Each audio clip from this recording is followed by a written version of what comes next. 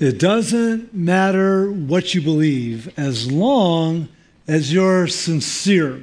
This is the last saying that we're looking at in the series we've been in called Good Sayings, God Bad. We'll be starting a new series next week in Luke chapter 6 called Against the Grain, where we'll be looking at some of the teachings of Jesus Christ and how what he calls us to really goes against the grain of our own instincts as well as our culture. But for today, it doesn't really matter what you believe as long as you're sincere. We've all heard that before, right? Some of you have had that said to you. Some of you have maybe even said that to others at times in your life. It sounds good. It sounds fair. It sounds inclusive. But under greater scrutiny and objective reasoning, it doesn't even really make sense. Like even if you just dissect the phrase a little bit, like it doesn't really matter. Unless, right? Wait, it doesn't really matter. Oh, it doesn't matter. As long as, oh, wait, there's a condition, okay? So it doesn't really matter. Matter to who? Why? What you believe, you're free to believe whatever, but as long as you're sincere, and sincerity is a moral characteristic. And so if you're not sincere, that's bad. If you are sincere, that's good. Now there's good and bad in the very statement itself, which makes the statement sort of a contradiction if it doesn't really matter what you believe as long as you're sincere. And so this is kind of where you can go around and around a little bit. And as long as you, it doesn't matter what you believe as long as you're sincere is a phrase that is often used to communicate that as long as you believe in something, specifically something religious, right? Whatever religion you have, you're good. It's what I would call food court theology. When you walk into a food court, you're like, well, what just sounds good today? Like, what am I in the mood for? And a lot of people look at the landscape of what religious beliefs are out there, from atheism to, name your flavor, and go, like, what am I in the mood for? Well, what sounds good to me? And then you just get to pick the one that you like, and then we live in a world that says, well, it doesn't really matter what you pick, what you believe, as long as your appetite's fulfilled, as long as you are sincere in what you pick. And there's one major problem, though, with this saying. When someone says it doesn't really matter what you believe as long as you're sincere, you can believe something sincerely and be sincerely wrong. You can actually sincerely believe something and be sincerely wrong. Because here's what matters most. What matters most is the object of your faith. Whatever you're placing your faith in, it's the object of your faith that matters more than the sincerity of your faith. Just because you sincerely believe something doesn't mean it makes it true. For example, I can sincerely believe with all my heart that the Browns are going to win the Super Bowl this year, okay? If I do so, then the object of my faith are the Browns. It doesn't really matter how sincere I am. It more depends on the object I'm putting my faith in. I could say that I sincerely believe that we're not going to have winter this year in Cleveland. That the weather you're experiencing today will stay this way all the way until we hit spring of next year, okay? I can sincerely believe that. And I think we'd all put a bet on there and go, and you're sincerely going to be wrong. Why? Because the object of our faith would be weather in Cleveland. And we're pretty guaranteed that we're going to have some sort of winter. I can sincerely believe with all my heart that my 2010 Ford Focus or Ford Fusion is going to evolve into a 2020 Corvette during this message.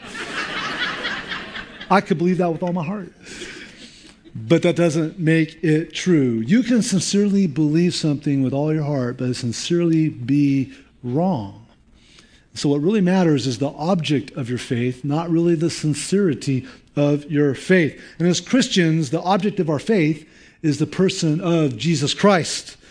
When we survey the landscape of truth claims, of history, of religion, what makes sense, what historically is accurate, what's been proven, what empirically makes sense, what logically makes sense, what's relevant. When we look at all those things, we land on Jesus Christ. And we believe that God has written his word, and so therefore we believe what God has said in his word about Jesus. And I'm not going to be in one text today, unpacking one text. I'm really going to be throwing multiple verses at you today. But some of the verses that we believe as Christians, as Jesus being the object of our faith, are these. It says here in God's word that there's salvation. That means forgiveness of sin, access to heaven, avoidance of hell, relationship with God. And there's salvation in no one else. For there's no other name under heaven given among men by which we must be saved. Jesus is the object of our faith. Doesn't really matter how sincere we are because we believe what God says here. And he says also in Romans 10:9 and 10, if you confess with your mouth that Jesus is Lord and believe in your heart that God raised him from the dead, you will be saved. It doesn't say take your pick. Confess something with your mouth. It's confess him. Okay? Confess that Jesus is Lord. It doesn't say just believe something in your heart. You've got to believe that God raised Jesus from the dead. That's what leads to salvation, forgiveness of sins, access to heaven, avoidance of hell. This is what God has taught us in his word. In 1 John 5, verses 11 through 13, God says, this is the testimony that God gave us eternal life, and this life is in his Son. Whoever has the Son, here's a little math equation for us, right? Whoever has the Son has life. Whoever does not have the Son of God does not have life. I write these things to you who believe in the name of the Son of God so that you may know that you have eternal life. Again, it's all about emphasizing Jesus as the object of our faith. In Philippians chapter 2, a very rich verse in Scripture, passage in Scripture, here's what we see about Jesus in Philippians 2, verses 5 through 11. Have this mind among yourselves, which is yours in Christ Jesus, who, now here's what we see about Jesus, though he was in the form of God, he's God in the flesh, did not count equality with God a thing to be grasped, held on to, but emptied himself by taking the form of a servant, being born in the likeness of men, and being found in human form, he humbled himself by becoming obedient to the point of death, even death on the cross. Here we have God compelled by his love for us, coming down in flesh. God wraps himself in flesh, Jesus Christ, the Son of God, who comes and allows his creation to crucify him, to kill him so that he may be a sacrifice for our sin. And because of that, look what verse 9 says.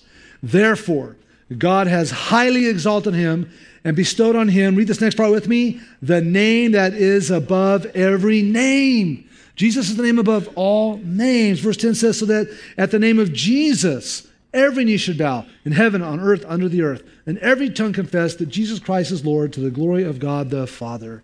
It's at the name of Jesus. There is no other name. And so throughout history, God has put this huge spotlight on his Son. And whether it was general revelation from the things we see in the outside to the revelation that God's given us of himself on the inside, his word, his Son, the Holy Spirit, all of these put a spotlight on Jesus so that he can be the object of our faith. And this belief in Jesus as the only way to God pushes back hard against our postmodern culture and the ideology that creates religious pluralism. I just want to unpack those terms for a second. So a postmodern ideology says that rejects beliefs in moral absolutes. There's no right, there's no wrong, there's no truth, there's no error, there's no good, there's no bad, right? It's all just relative. Any version of truth is determined by an individual's personal views, circumstances, and feelings. You know you've been influenced by postmodernism if you believe that what's true for you is true for you, and what's true for someone else is true for them, and we should all just be fine with that. That's postmodern thinking. I remember a conversation I had years ago with a young woman, really probably the first time I really encountered this years ago at such an intense level. I was speaking at a youth camp, about 1,000 high school students, and afterwards I just lingered and visited with some of the students. And this one young woman came up to me, she said, I'd like to talk to you about what you were speaking about. And of course I was speaking about Jesus and him being the way, the truth, and life. And I said, let's talk. And she said, I just don't believe any of what you've said because my truth is different. And I said, well, tell me about that. And so she started basically unpacking classic postmodern ideology that my truth's my truth, your truth, your truth. What's true for you is true for you. What's true for me is true for me. It's all good. It all doesn't matter because as long as you're sincere, in the end, it's all going to be the same. And so I just started, unpacking this conversation with her a little bit. 2 moments in the conversation I remember most. We were talking about scenarios. I just started asking her a series of questions. Well, what do you think about this situation? Well, what do you think about this situation? What do you think about this situation? And she was definitely in a postmodern mindset. Here's one of the questions I remember asking her. Do you think it's right in any situation, in any culture, that is justifiable for a man to rape a woman? And she says, well, it really would depend on the culture and the situation. I was like, wow.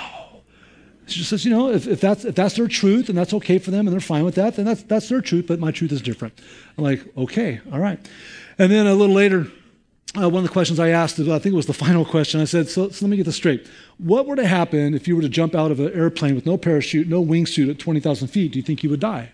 She goes, I'm not sure. She goes, if I really believed hard enough, with all my heart and was very sincere, I might live through that. At this point in time, the internal voice in my mind is going, this girl fell out of her bunk in the middle of the night and bumped her head. But this is the way it went, which, by the way, the next day I was in line at breakfast, and I wasn't cutting, but I was talking to someone who was right in front of her, but she thought I was cutting, and she said, hey, you're cutting. I was like, is that bad? Is that wrong? She just kind of gave me a look like, I think I'm going to stop talking now. So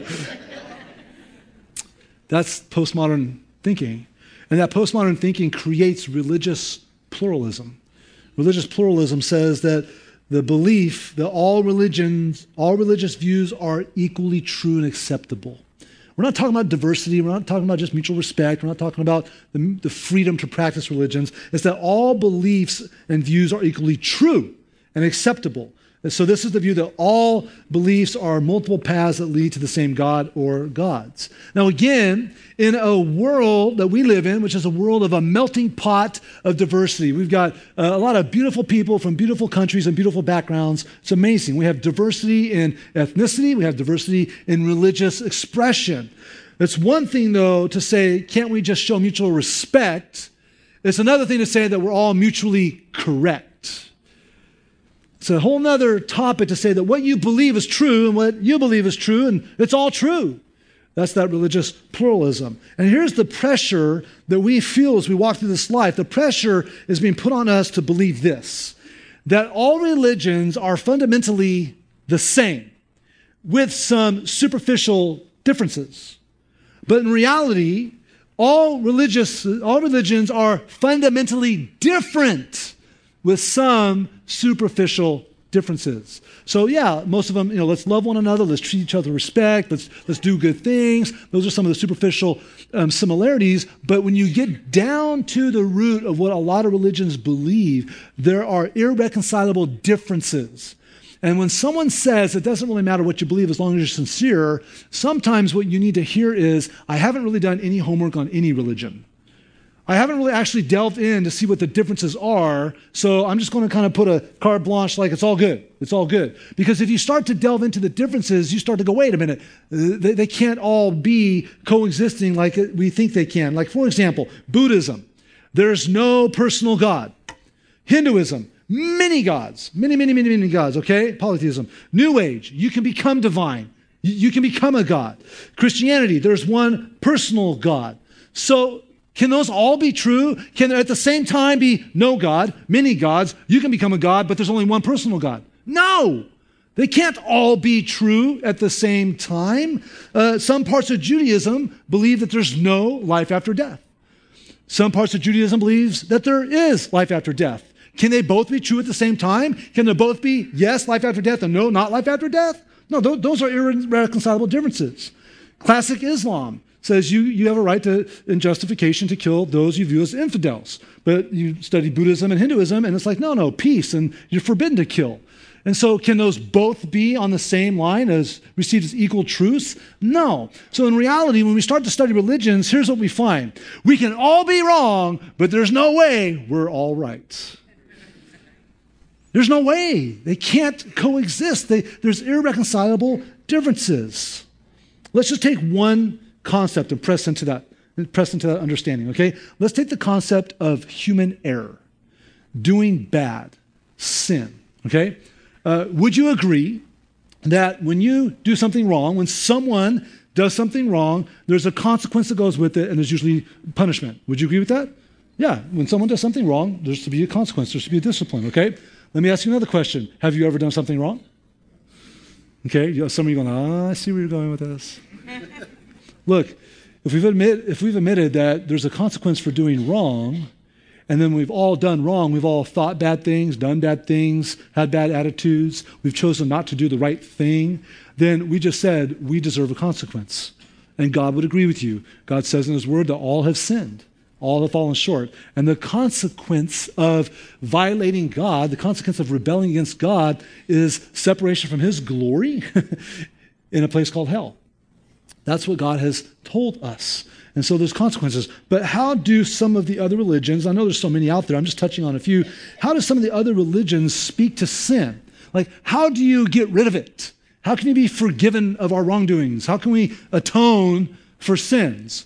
So if you look at Judaism, for example, well, basically you need to be Jewish, or you just need to follow the Jewish customs and practices. And those will eventually atone for your sin. So it's a religion of works. If it's Islam, you faithfully have to practice the 5 pillars of Islam: fasting, praying, almsgiving, confessing Muhammad, and then a pilgrimage to Mecca. You have to do that to be atoning for your sins. Maybe it'll work, maybe it won't. It's works-based. In Hinduism, you've got karma, reincarnation until you eliminate the evil in your life. And so you just keep going back around and around and around until eventually the evil is purged from your life, and then you can be basically brought into the pure energy and reach enlightenment. Buddhism is very similar. There's no sin in Buddhism, right? It's not sin. And basically we live to eliminate the desires we have inside of us, and eventually that leads to the state of unconsciousness and being absorbed to the essence of life known as nirvana. And then you've got Christianity, which says there was a Savior, that God sent a Savior, God in the flesh, Jesus, who atoned for our sins on our behalf, that went to the cross, died on the cross for the sins of man, became our atoning sacrifice, so that through him we can have access to God and forgiveness of sins. Can they all be right at the same time? No. It's irreconcilable. So you start to see the foolishness of, it doesn't matter what you believe as long as you're sincere, because what that statement really means is, we're probably not going to agree, but let's just get along. That's really what's there. And then the deeper thinker is really at a point going, but it's probably all the same anyways, but if you dig down deeper, it's not all the same. So again, we can all be wrong, but we can't all be right. Now we have a religious freedom and believe that everyone should express their beliefs with equal treatment and protection. That doesn't mean, though, that our beliefs are equally true. Now, sitting here today with that kind of a long, lengthy introduction, where does that leave us? Well, if you already know Christ and believe in Christ, today will just be a little refresher for you. But if you don't know Christ, you're watching online right now, you don't know Christ, my appeal to you is to consider the claims of Jesus compared to all other religions and religious leaders, because he stands out among all of them. He has said things and done things that none of them will ever accomplish, nor ever would thought to have say.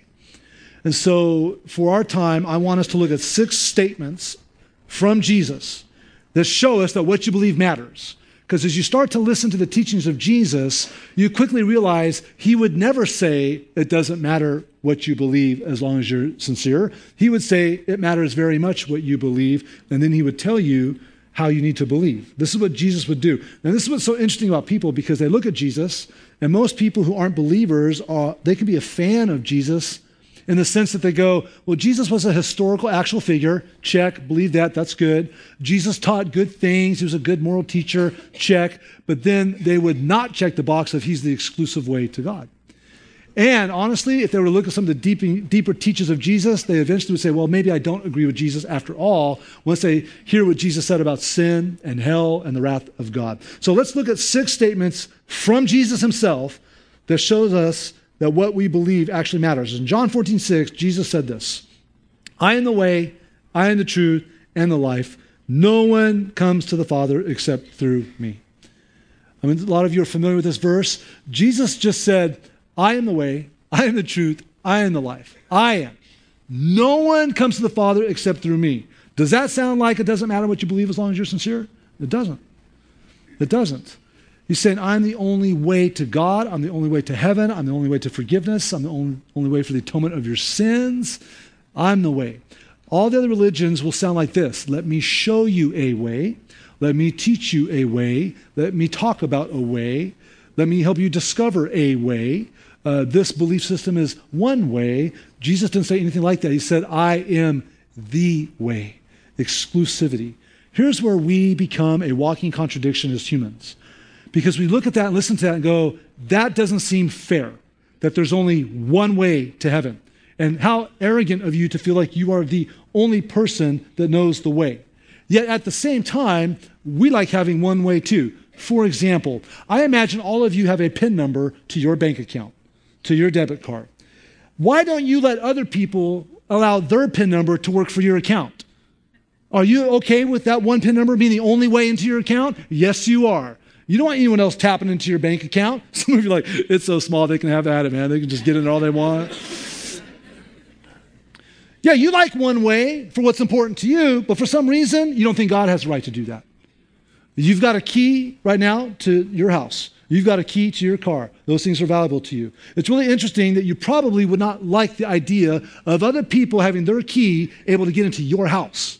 That if I were to walk up to your house right now and pull out my house key and just open it up and walk right on in, you're like, whoa. This is kind of like a private residence. My key allows me access to who I feel should come and go. It's good for you as a human being, but then God has no right to have one key to his house?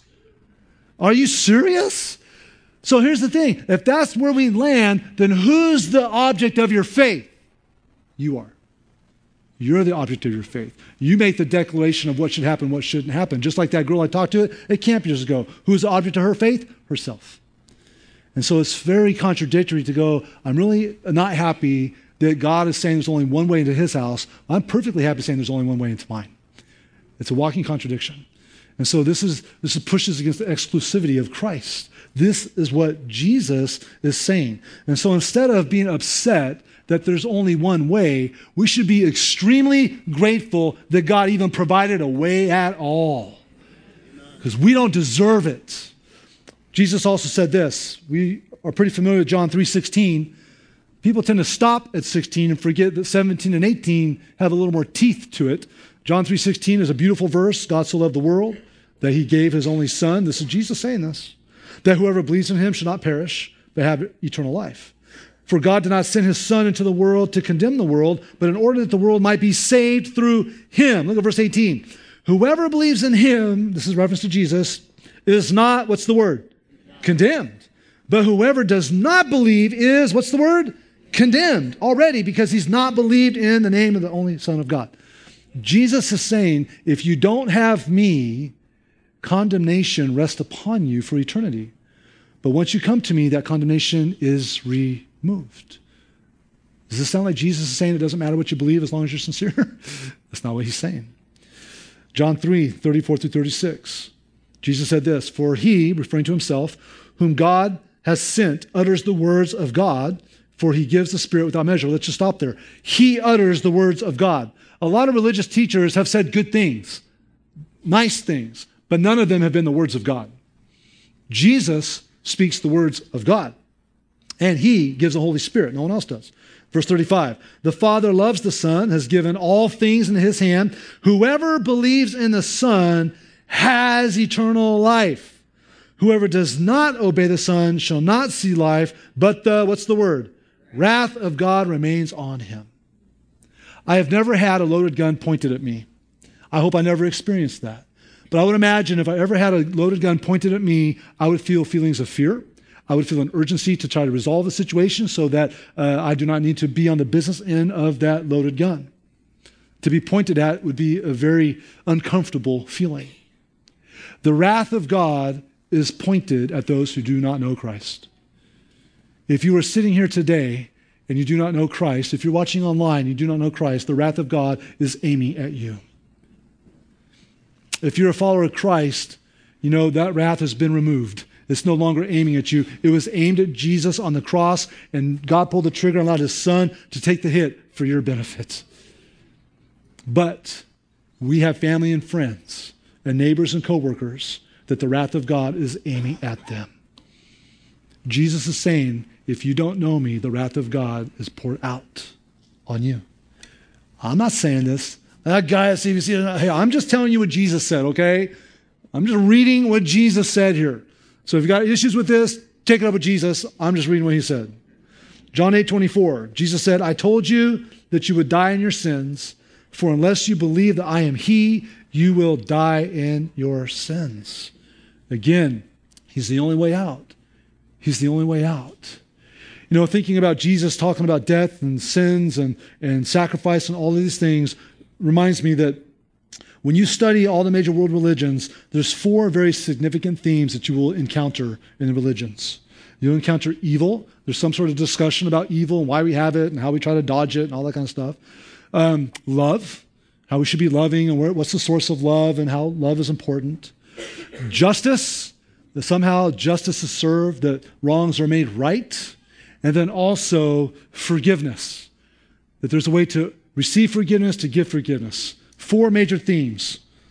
We have evil, love, we have justice, and forgiveness. There's only one moment in all of history where all 4 themes converged in one instant. And it was on a hill called Calvary 2,000 years ago when Jesus Christ died on the cross, because in that moment, evil was dealt with. We had compelled by the love of God, to which his justice was satisfied and forgiveness was granted in that moment to all of us. No other faith system even comes close. Jesus above all else. Another statement made by Christ. There was a conversation before he was handed over to be crucified. He was having a conversation with a Roman governor named Pilate. And they were having an exchange. And look what Jesus says to Pilate. Pilate says, "So you're a king?" Jesus answered, "You say that I'm a king. For this purpose I was born, and for this purpose I have come into the world, to bear witness to the," what's the word? Truth. There is truth, right? There is truth. "Everyone who's of the truth listens to my voice." Jesus is saying, if you don't listen to my voice, you're not listening to truth. If you're listening to anyone else's voice other than mine, you're not listening to truth. But if you listen to my voice, you're getting truth. And if you want truth, listen to my voice. If you are reading Scripture, you are hearing the words of God. You're hearing God's voice. You're hearing truth. If you are subscribing to some other book, some other teaching, some other teacher, it's not God's word and it's not truth. You have to come back to the words of Christ. That's why we are a Bible teaching church, is we want the truth of God to be spoken, not opinion of man. And so the sad moment, though, is that Pilate then turned his back on him and walked away and said, "What is truth? What is truth?" What a sad situation there. And yet we all know people, maybe we are those people, maybe we've been those people that have turned our backs and walked away and said, "What is truth?" Last statement of Christ I want to look at is found in Matthew 7:13 through 15. Jesus said, "Enter by the narrow gate, for the gate is wide and the way is easy that leads to destruction. And those who enter by it are many. For the gate is narrow and the way is hard that leads to life, and those who find it are few. Beware of false prophets who come in sheep clothing, but inwardly they are ravenous wolves." When you go to ancient cities, they have what's called gates. Don't think of a little gate in your yard. Think of the big entrance, the archway into the city wall. And there were large gates that you can get, carts through, and multiple people can all walk through the gate. And then there were small gates, small doorways that only one person at a time could pass. Jesus is saying when it comes to religion, when it comes to spiritual things, there's the large gate. A lot of people can come in and out, but they're going the wrong way. They're going the wrong way. But then there's the small one. And only a few will get to that one, but they're going to be on the right path. And Jesus is saying, I'm that little gate. My voice, my truth, my teaching, my life is the little gate. The big gate, everyone else is going to go through that, and a lot of people will choose that instead.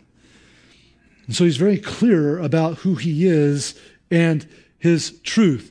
Now, here's the thing. Whenever you have truth, you will have error. Wherever you have something authentic and real, you're guaranteed to have counterfeits. So you will have the authentic truth, the real deal, or you will have counterfeits. Let's use an example. I've got a $20 bill. If you were here last week, you're like, what's with all the money, Chad? It's just easy to grab, easy illustration. This is a real $20 bill. It's not a counterfeit, but we know that there's counterfeits out there. But this is a real $20 bill. Yeah, I know you want that. I can't give it to you. Sorry. Here's the thing. Here's the thing. Let's say you went shopping. No, scratch that. Let's say you own a shop. You are a business person. You own a shop. Some of you actually, that's a reality for you. And someone comes in to buy something from you, and they give you a $20 bill, a real $20 bill. Will you do business with them? Absolutely, right? So you take their currency and you'll exchange goods. So because it's real. But we know whenever there's real, there's also counterfeits. There are funny money. So let me show you a picture of a counterfeit money, okay?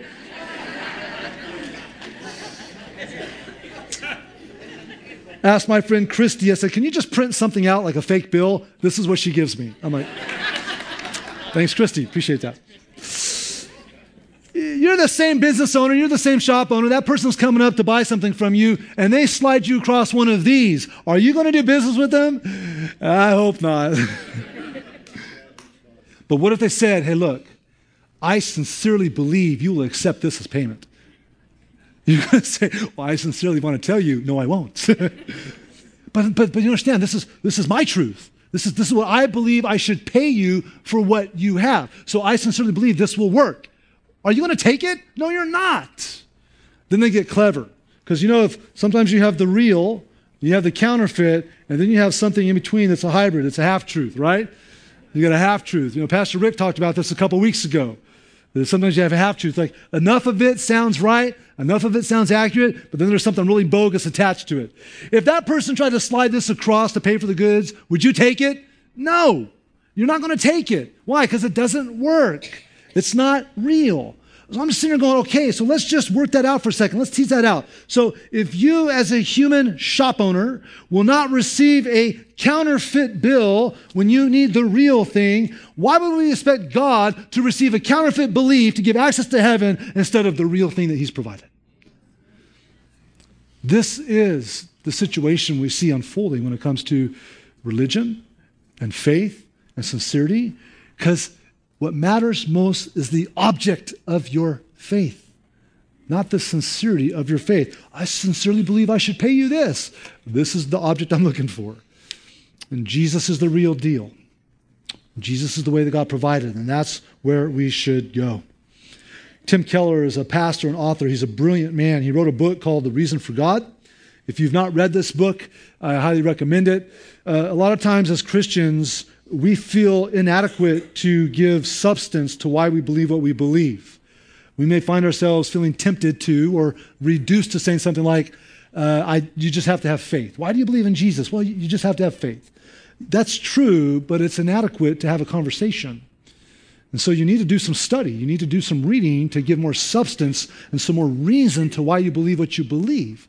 So this is a great book, The Reason for God, Tim Keller. In this book, he says a couple things I want to point to. One is this: it's no more narrow to claim that one religion is right than to claim that one way to think about all religions is right, namely that they're all the same.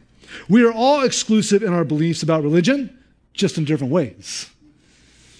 And so when someone says, hey, look, it's not just one way, well, that's their one way of believing. And so we're all being exclusive in some nature. That's why you got to go back to a source beyond yourself, back to a different object, which is Christ. He also shares a story. He says the faith that changes the life and connects to God is best conveyed by the word trust. He paints a story then. He says, imagine you're on a high cliff and you lose your footing and begin to fall. Just beside you as you fall is a branch sticking out of the very edge of the cliff. It's your only hope, and it's more than strong enough to support your weight. How can it save you if your mind is filled with intellectual certainty that the branch can support you, but you don't actually reach out and grab it? If so, you are lost. If your mind is instead filled with doubts and uncertainty that the branch can hold you, but you still reach out and grab it anyway, you will be saved. Why? And here's what he says. It is not the strength of your faith, but the object of your faith that actually saves you. Strong faith in a weak branch is fatally inferior to weak faith in a strong branch. And so many people are falling off the cliff of sin. The cross is a piece of wood, this branch sticking out that more than sufficiently can hold us. And some people argue with whether it can or not as they plummet to their eternal destruction. While others go, I'm not sure if this is really the truth, but I'm going to grab a hold of it and find out. And then are saved. And I hope all of you have grabbed hold of the cross and have grabbed hold of Christ. I hope a lot of you are moving away from just intellectually arguing with what you actually need most. The object of your faith is more important than the sincerity of your faith. And the object is Christ. Here's 3 action steps I'd like to offer you today in light of what we just talked about. The first is to believe.